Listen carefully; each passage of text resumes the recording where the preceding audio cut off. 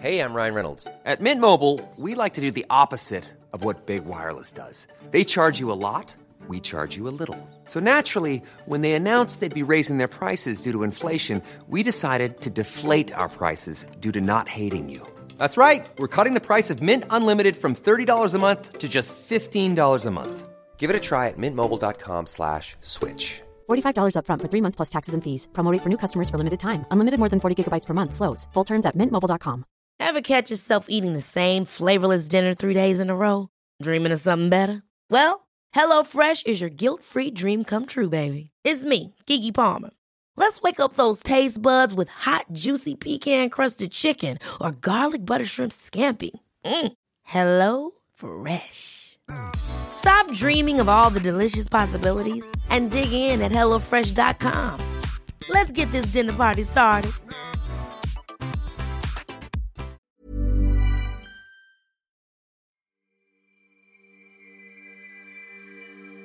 It was at this point that Bilbo stopped. Going on from there was the bravest thing he ever did. Before him lay the great bottommost cellar of the ancient dwarves right at the mountain's root. It was almost dark, so that its vastness could only be dimly guessed. But rising up from the near side of the rocky floor, there was a great glow. The glow of Smaug. There he lay, a vast red golden dragon, fast asleep, his wings folded like an immeasurable bat, his long, pale belly crusted with gems. A thrumming came from his jaws and nostrils and wisps of smoke, but his fires were low in slumber.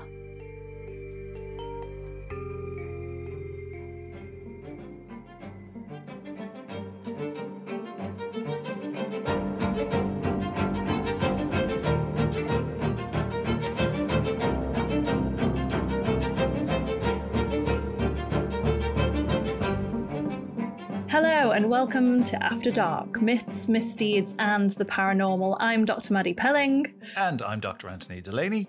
And today we're talking, you might have guessed, about dragons, myths and maybe realities with Jasmine Elmer.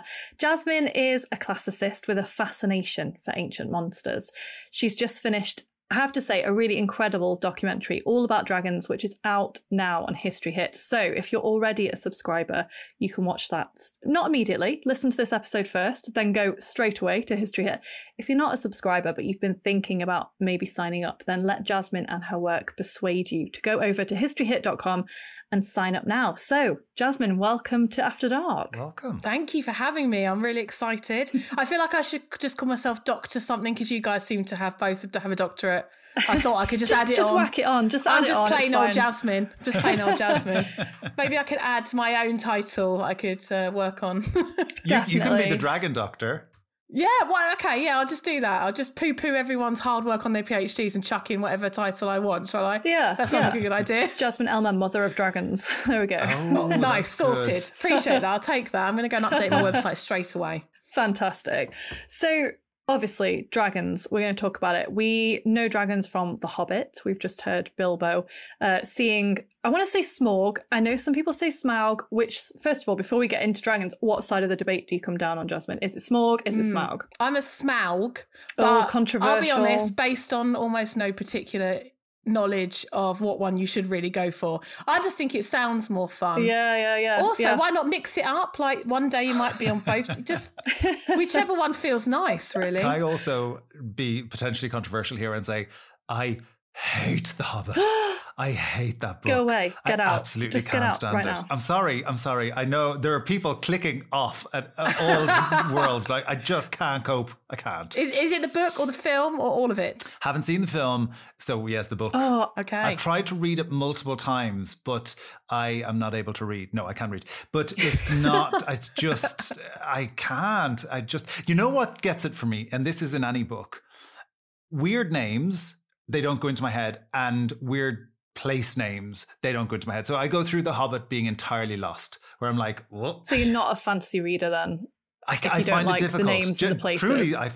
Truly, I find fantasy very difficult because I can't quite get a grasp on names and places. Yeah. So you do know you're talking to an ancient world expert today, right? So you do not like anything in the ancient world if you don't like weird names. I find it hard too. Truly, I find the ancient world hard too because I'm like, who, where? Okay, I can kind of visualize where they are if it's actually grounded in some geographical place, which it's not always. But otherwise, I'm like, yeah, that sounds lovely. I don't know what you're saying. It is my block. It's my history block. I was talking to somebody recently about the thing that they dislike about history. And two of my things are I can't remember stuff about unusual names and places. And then military history is the other block. But The Hobbit is just not my favorite thing. I'm not. Maybe me and Maddie should just do this on our own then. I feel like you'd rather pop off for a cup of tea today. No, because I will have interesting questions that come from a place of ignorance. Okay. So we've established that Anthony hates The Hobbit. Not a great start. And all words, all fantasies, all dragons. He hates them.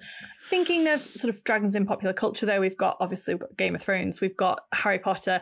Jasmine, do you have a favourite pop culture dragon? Oh my God, no, because I don't. No, I've got one, and it's the Hydra from Disney's Hercules. Nice. That's a good. It is just Disney's Hercules for me. I don't know. It's the songs, isn't it? Just gets me every time. Yeah. And cue the music, Jasmine, sing. Oh my God. Oh, my microphone seems to be broken. Well, it does lead us nicely. Nice segue, because mentioning the Hydra there, that's maybe a bit of an unexpected dragon in terms of what we think of dragons today. We think of them as being these huge, fire-breathing, scaly, often winged dragons. They're really big into gold, as Smaug or Smaug is in The Hobbit.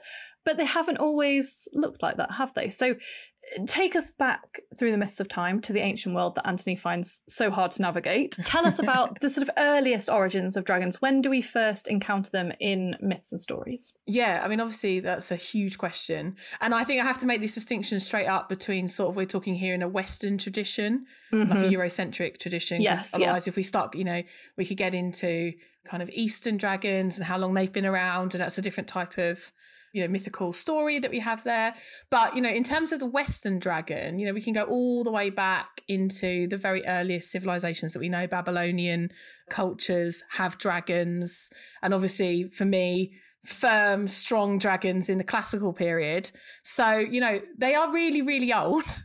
And they seem to be in mythologies that are as old as we know. And of course, we can't even get into the stories that were told before these civilizations that weren't recorded. You can imagine that dragons may even have been part of those cultures as well in oral traditions. So to answer that, they've been around a long time, probably as long as we've been around and had our imaginations to create them.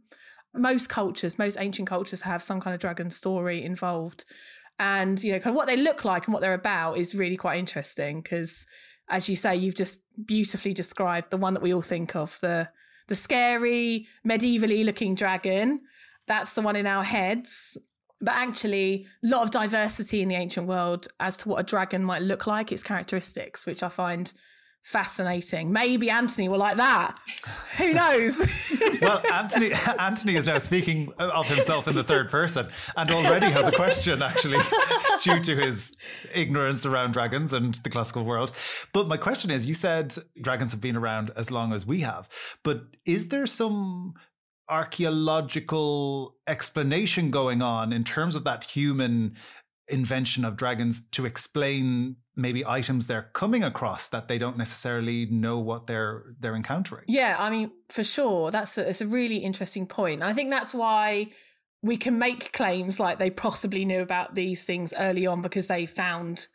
I'm definitely holding on to this last point to make this dramatic drop of information, but actually I'm not making any sense, so I'll just drop it now, which is the fossils. Finding dinosaur fossils or the remains of earlier animals, like even a mammoth and a bone. You can imagine they look huge, these bones, and they look, they kind of can't really explain them. So one way is possibly finding these fossils and making up stories to try and rationalize them and explain them in some way.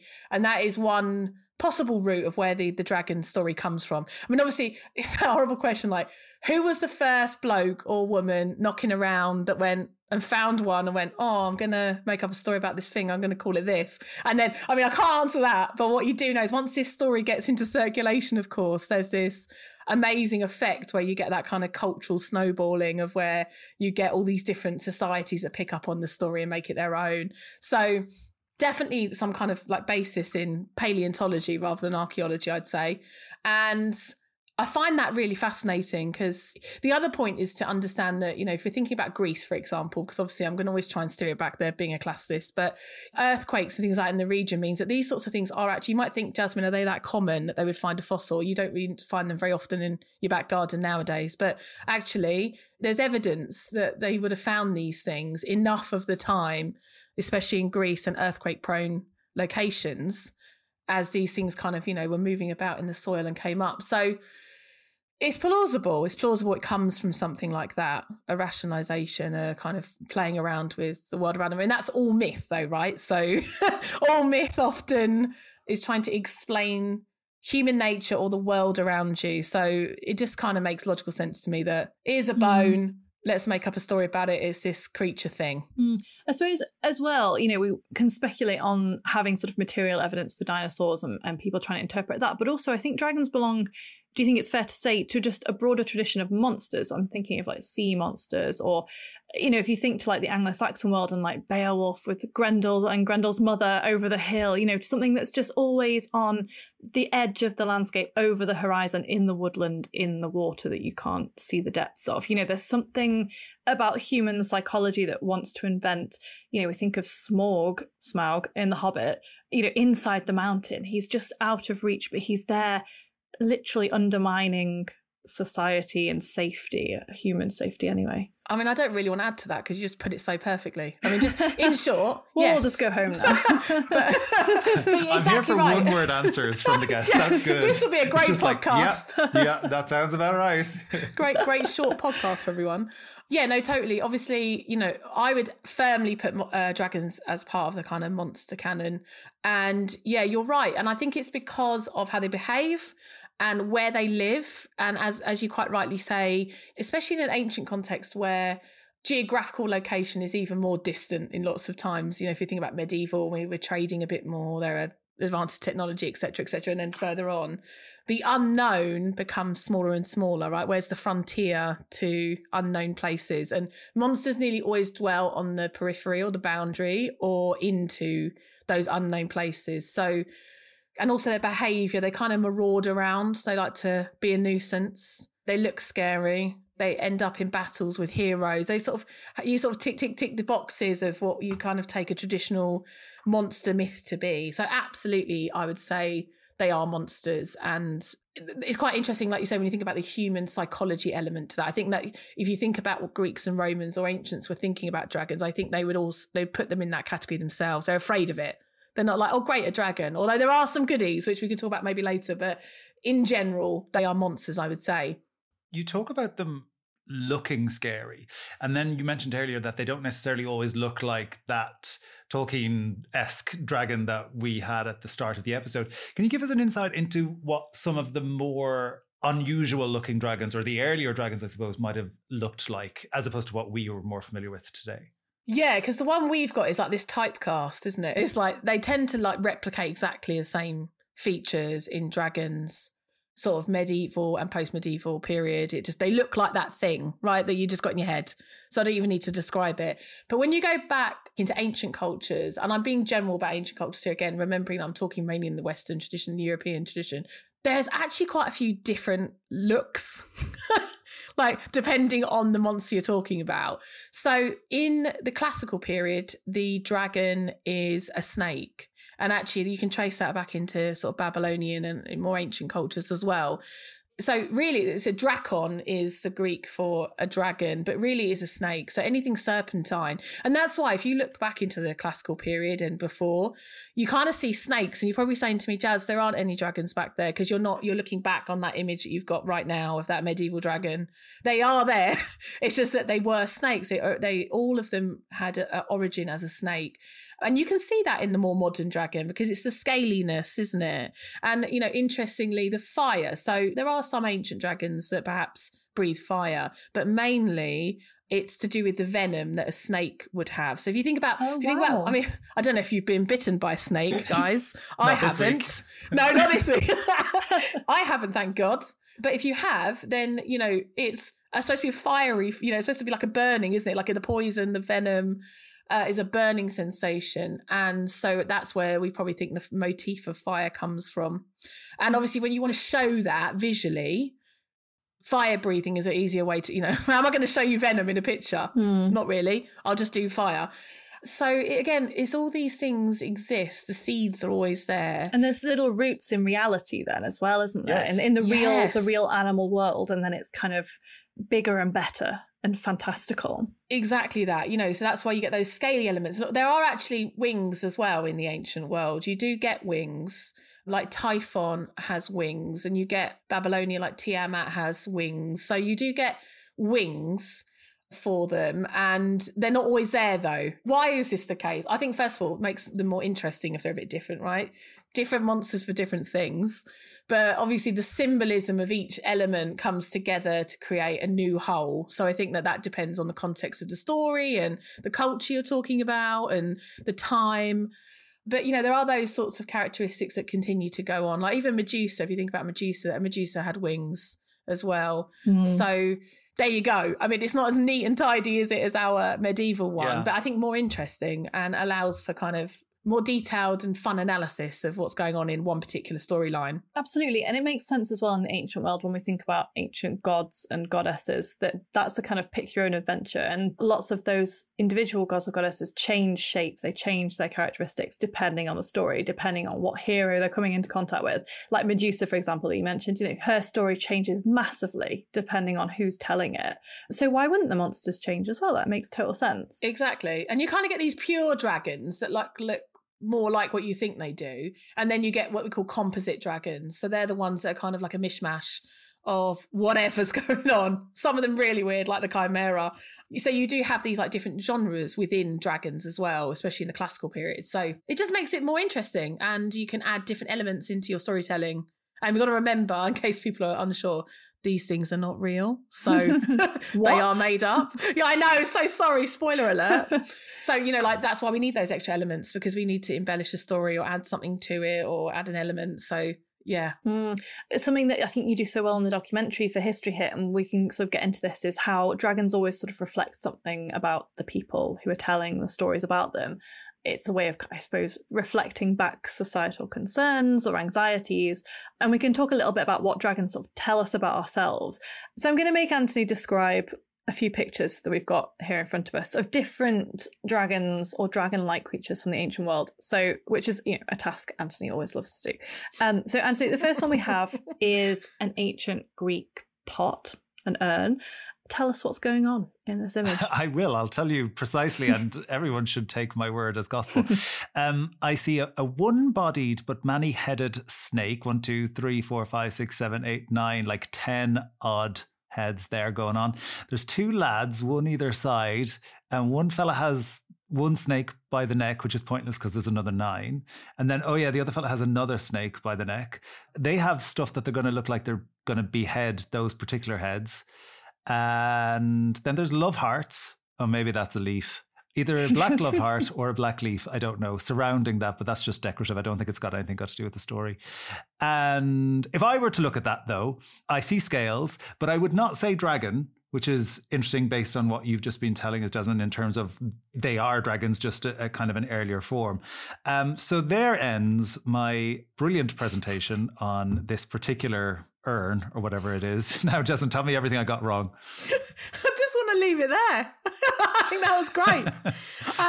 Okay, so you're looking at a pot that shows the image of Heracles, his Greek name for Hercules. Do what you want with the names, don't really care. Because it's a Greek pot, I'm going to call him Heracles.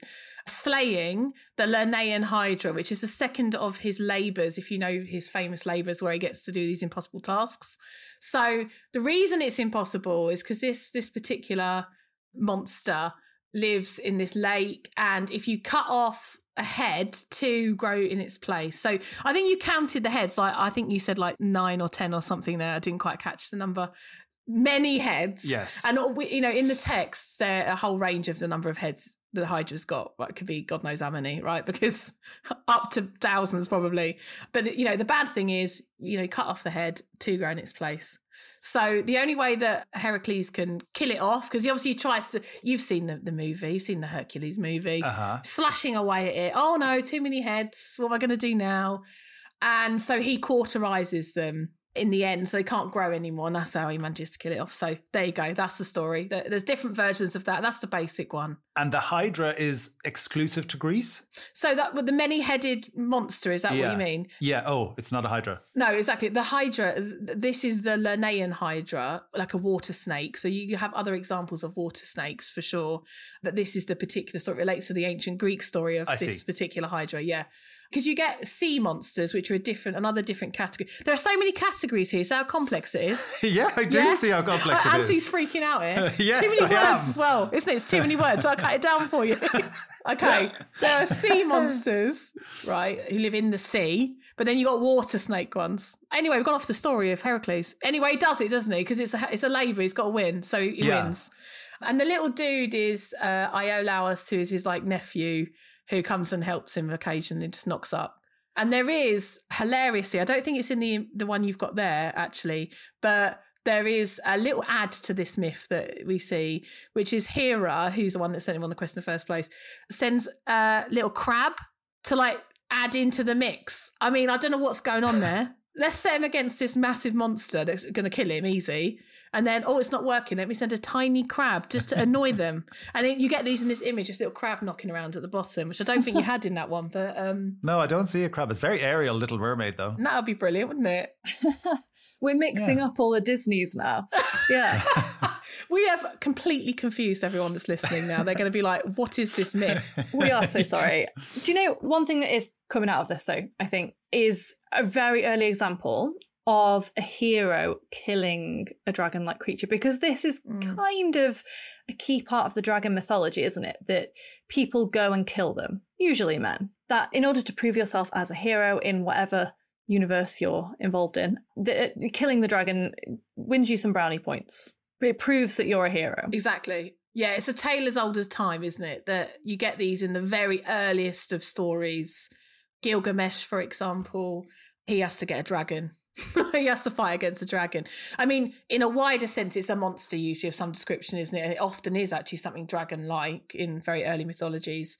And you're right that they're, in some ways, the reason they exist as parts of myth is because the hero needs the baddie to kill off to prove his worth. And you're right, it's men. They have to go through, there's that famous thing, it's called the heroic cycle, where they go through all these parts of their story. And one element of that story is nearly always kill a baddie. And, that's what they're there for. So often to prove there might be a godlike element to it, proving their godlike strength or cunning ability or something like that to go through this cycle. So you're right that there's always usually, each dragon I can think of, especially in the classical period, has their opponent, right? The famously Medusa and Perseus, for example. We've just spoken about Heracles and the Hydra. Typhon fights Zeus. That's the point of them, really, isn't it? The main point. The one thing that's quite interesting is when it's a human hero of some description, even Zeus is humanoid looking, even if he's a god. Often there's this concept of order over chaos. So the dragon will symbolise some kind of chaos. And actually, when we spoke about all the weird little features that dragons can have earlier on. And in some ways, that's another kind of play on the making them even more chaotic and mind-blowing and bizarre, so that they're weirder to you and more chaotic, so that the figure that is usually the male, I'm not going to get into the patriarchy on here, but we can come another time on that one, right? But the male figure can impose order by slaying the dragon. And you get that in a lot of stories. So there is a big point to it. It's I know we're mucking about here, but there's a really massive cosmological point to these battles. And they do exist in the oldest of kind of ancient cultures. So it's there from again, day dot almost. Tell us about Typhon. So this is another Greek monster, isn't it? But his appearance is completely insane. Yeah, so Typhon, because he's very, very ancient, so he's one of the very first dragons. There is like a sort of like, you can get a dragon family tree pretty much in classical dragons. And he's one of like them, I call him the Mac Daddies, you know, top dog, right? Old school one. He's been there for a long time. And that's why he's fighting Zeus, because it's this time really before man. And you know, what he looks like, because you see there's lots of pottery with his image on there. And he looks very much like the kind of Babylonian before him, the kind of Mesopotamian dragon, Tiamat. There's a lot of connection between how they look. So often he can be winged. Might have a serpentine bottom half. He has snakes flying off him somewhere in random places. So he kind of looks different. There's association sometimes with him because he's a god of like storm, a storm god, and wind. So there's all of that going on. He's got a very kind of unusual iconography, probably because he's borrowing almost from the Mesopotamian tradition. It's not quite Greek yet. It's very early in the storyline. But he's a pretty cool figure. And one thing I personally love about him, because I made a joke about PhDs, I did do a bit of a PhD, but I quit it to do this stuff. And it was actually about volcanic activity and the connection between dragons and volcanic activity. So one of the like rational explanations of Typhon is that he's very well connected to Mount Etna. In various ancient authors will make this connection between the fact that Typhon and Zeus have this big fight, and one of the places that he was chucked at the end of it is under Mount Etna. So it's a sort of rationalization for volcanic activity, so that this monster is under the ground trying to get out, all the lava's spewing. So you do actually get a really fascinating connection between dragons and landscape, because it's not the only story where you get a connection between volcanic activity and dragons. And I'm not going to claim this, but my professor at university called it dragonscapes. Nice. Which I think is, lovely. Props to that. That's a word we can get on board with. I think Anthony's onto that. He's into that word. He seems to like that one. Yeah. I have, there's a question that's forming again. You know, you mentioned earlier, like, of course, these things don't exist, but was there a time when people thought they did? Or was it always this rationalization of the landscape or of explaining natural phenomenon or trying to story tell? But was there ever a time where they thought, don't go in that cave? Well, yeah. I mean, of course there is. I mean, I don't even think it's as neat as like we go from storytelling into rationalization, although the rationalizations that come from ancient authors tend to happen in the later period, later Greek and Roman period. So they get more interested in the science of what's going on. So, you know, in that sense, you do see more of that developing in the later classical periods. But it's a bit of a mean question, Anthony, because it's the same question like, did they believe in the gods? Because this is all this big pantheon of like everything, isn't it? It's like the mythology you take, you know, I'm not saying they take it or leave it, pick and choose, but what do they believe is a bit of a sticky question, because absolutely some people will believe it for sure. And other people think, what a load of rubbish, even earlier on in this period, right? Some people have asked me before, like, we obviously don't believe in dragons now. Like I said, spoiler alert for those people that like freaking out at that, but sorry. And one of the reasons is because we've been everywhere. We've explored everywhere. We have technology, we have knowledge at our fingertips, et cetera, et cetera, et cetera. But you try and understand this ancient world where, you know, you could leave your city, leave your vicinity, and then like you could just die on the edge of that. It's like, it's truly deadly when you're out of your own like sphere of influence. And we're very sanitized today, aren't we, and safe. People are like, what are you going to do? Oh, well, I'll just ring. What's the international emergency number? I don't know that one. None of us know, so we're all dead. In this scenario. None of us are doing Survivor. That's all I'm saying. None of us know, so that's not great. But the point is that we have these safety nets. But then can you imagine that might come out as a fear of a monster, a fear of what's over there? I mean, you might not always think it literally, but wild beasts are going to be out there. Mm-hmm. People have seen or heard of the wild beasts. So it's not even that far to go. Could one of them look like a dragon? Yeah. I mean, yeah. I mean, a crocodile looks a bit like a dragon. So there's the annoying answer. So I'm going to go yes, no, which is my favourite way of answering a question that's like that.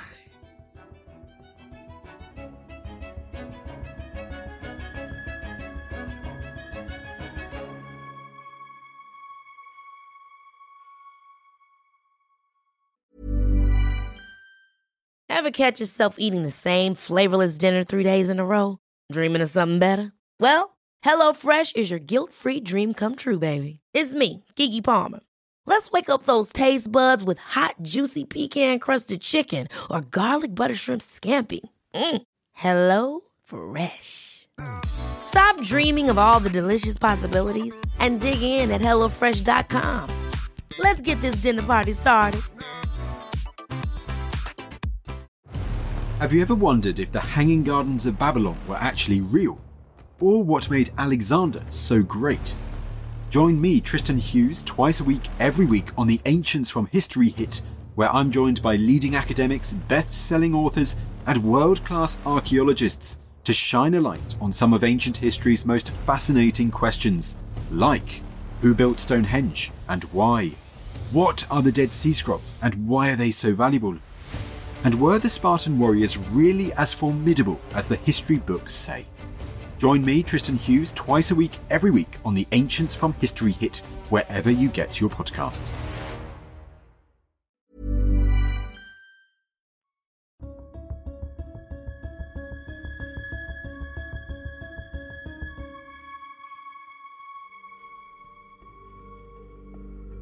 One of the most famous dragon stories we have is the tale of St. George versus the dragon. The story originates from Georgia. Though George became the patron saint of England in the 14th century, the story of his fight against the dragon was written down in the 13th century by the Bishop of Genoa. George came across a village that was being tortured by a dragon. After feeding it all of their livestock, the villagers held a lottery to decide which human they must now send to the fearsome beast. The unlucky victim was to be the king's daughter.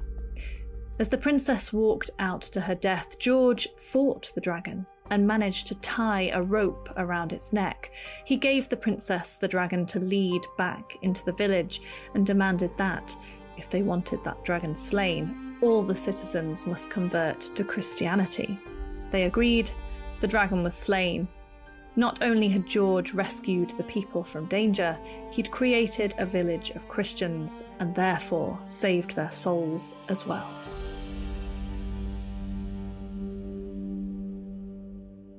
Yay! Souls have been saved. We have Christianity coming into the dragon story now. So what does the dragon of the Christian European world look like? Smaug, Smorg, Smealg, whatever you want to call him today. That's a new one. Jim. Yeah, I just made it up. I mean, yes, it's the one you've got in your head. It's the one you imagined as a child. It's the scaly, fire-breathing, winged, treasure-hoarding thing.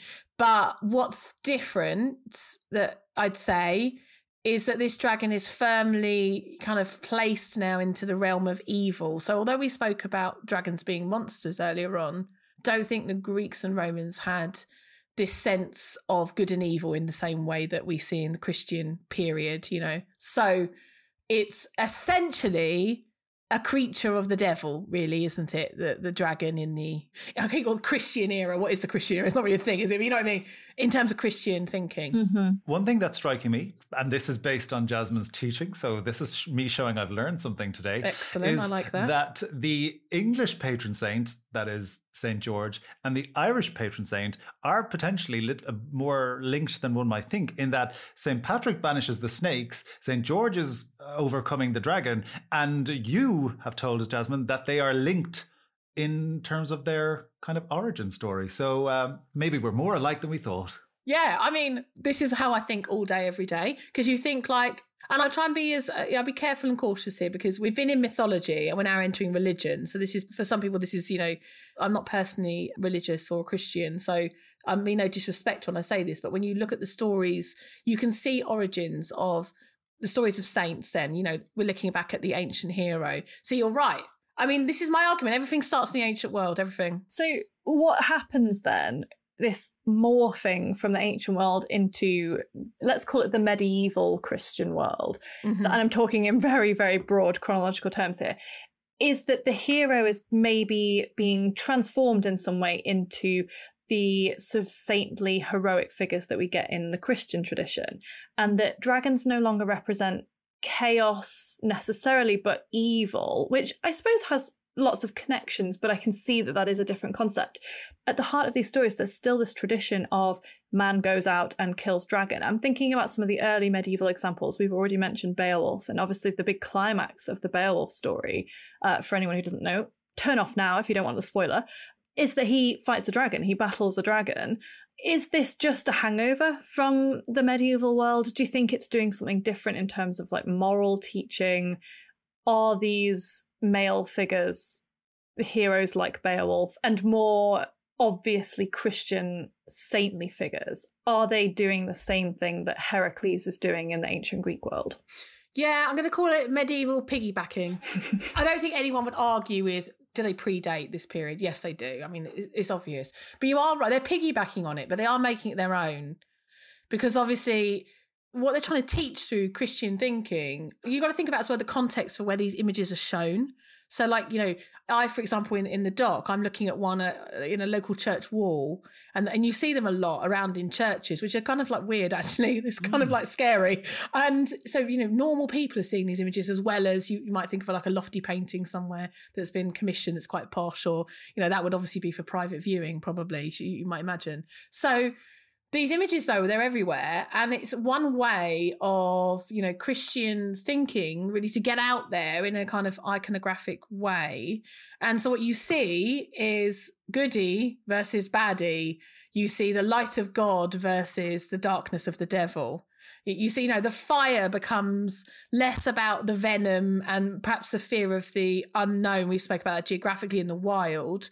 Less about that, more about hell. You know, the need for the light of God and this saintly figure to vanquish it, I'd say is quite similar. You're right. The order over chaos thing in Christian thinking, that is the same thing. Because what is order? It's the way of God. It's the way of Jesus. It's the way of the light.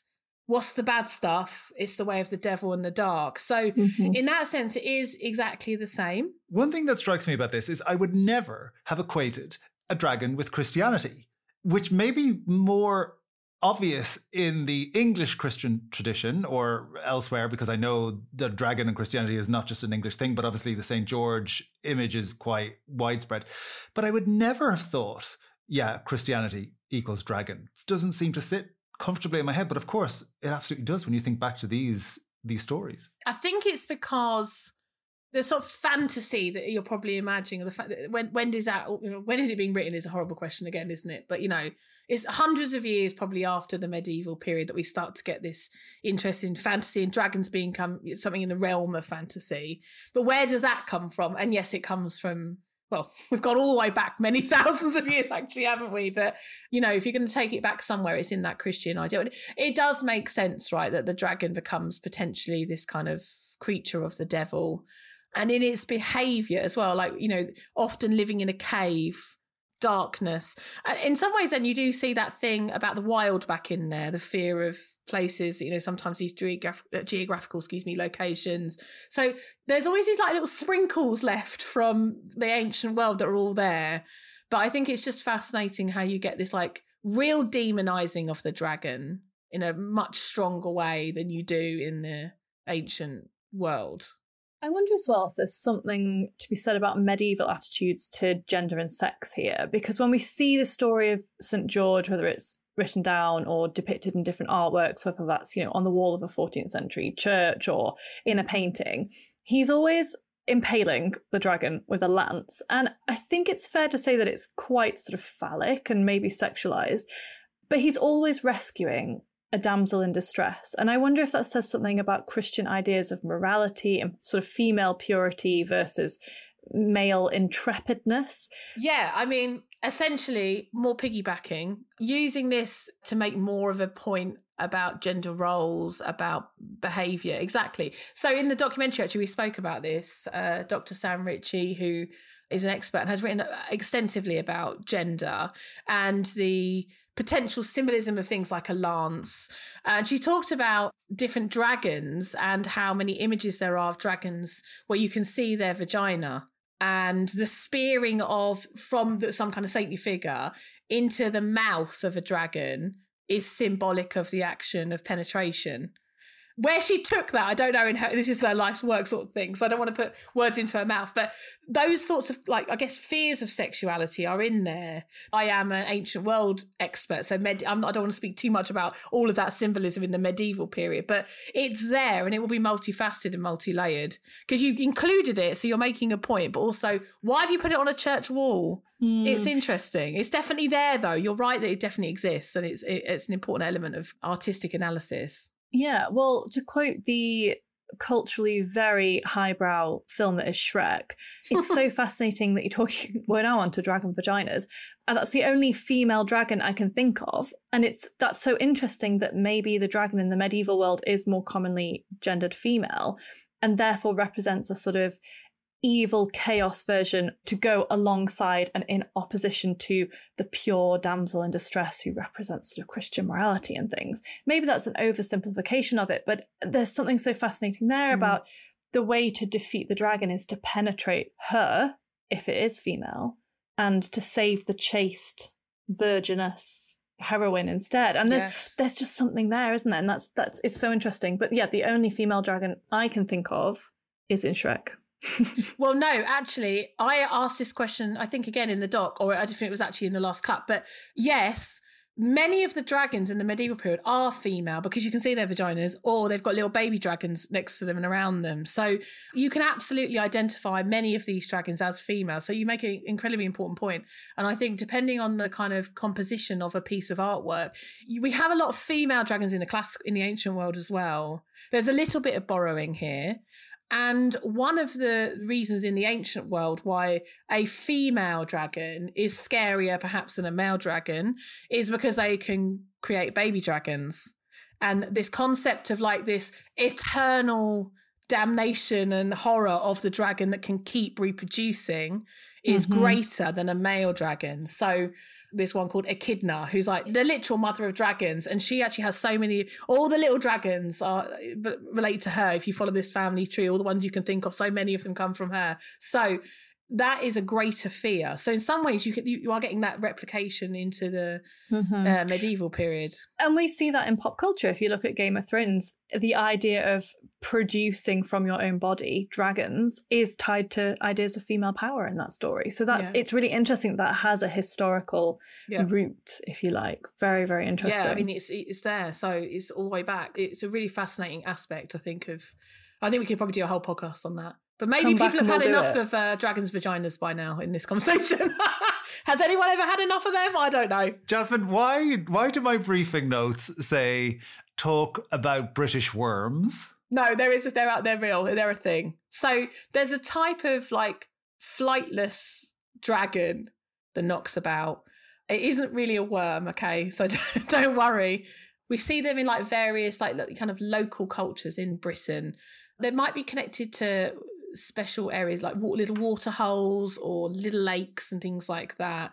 And so you get these sort of like genres of dragon as well in the medieval period, which is possibly why it's on your notes, to just make the point that we had like this like plurality of dragons in the ancient world. When you do get them, I can't take them seriously already because I don't really know what they do half the time. There are various stories with them and they do have the characteristics of other dragons, but because they don't really have much going on for them, I'm like, is that it? Just like I genuinely thought you were going to talk to me about gardening, and I'm not even joking. I thought I was like, we're getting into modern gardening now. Okay, this is how dragons relate to gardening. I think this is homework for any listeners now to go away and find what is happening with these medieval so-called flightless dragons and to, I think, rehabilitate them in the story of the dragon. They sound like they need a little bit of zhuzhing. Do we need to zhuzh them?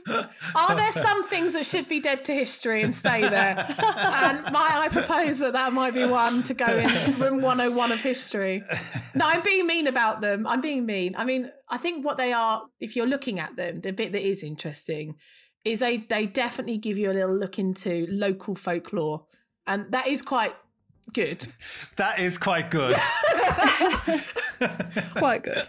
Well, I think that's a perfect note to end on. Hopefully this podcast was also quite good. Thank you so much, Jasmine, and thank you so much for listening. You can listen to us wherever you get your podcasts, and if you want to leave us a review and let us know how much you've enjoyed this episode and others, please do so.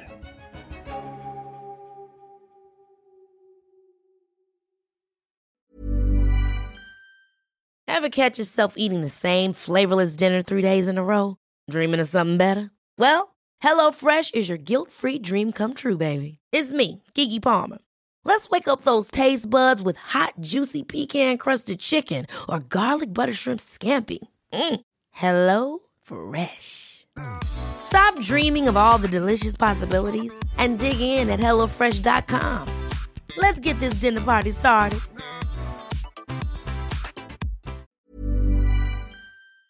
Well, thank you for listening to this episode of After Dark. Please follow this show wherever you get your podcast. It really helps us and you'll be doing us a big favour. Don't forget, you can listen to all these podcasts ad-free and watch hundreds of documentaries when you subscribe at historyhit.com/subscribe. And as a special gift, now don't say we never give you anything, you can also get your first 3 months for £1 a month when you use the code AFTERDARK at checkout.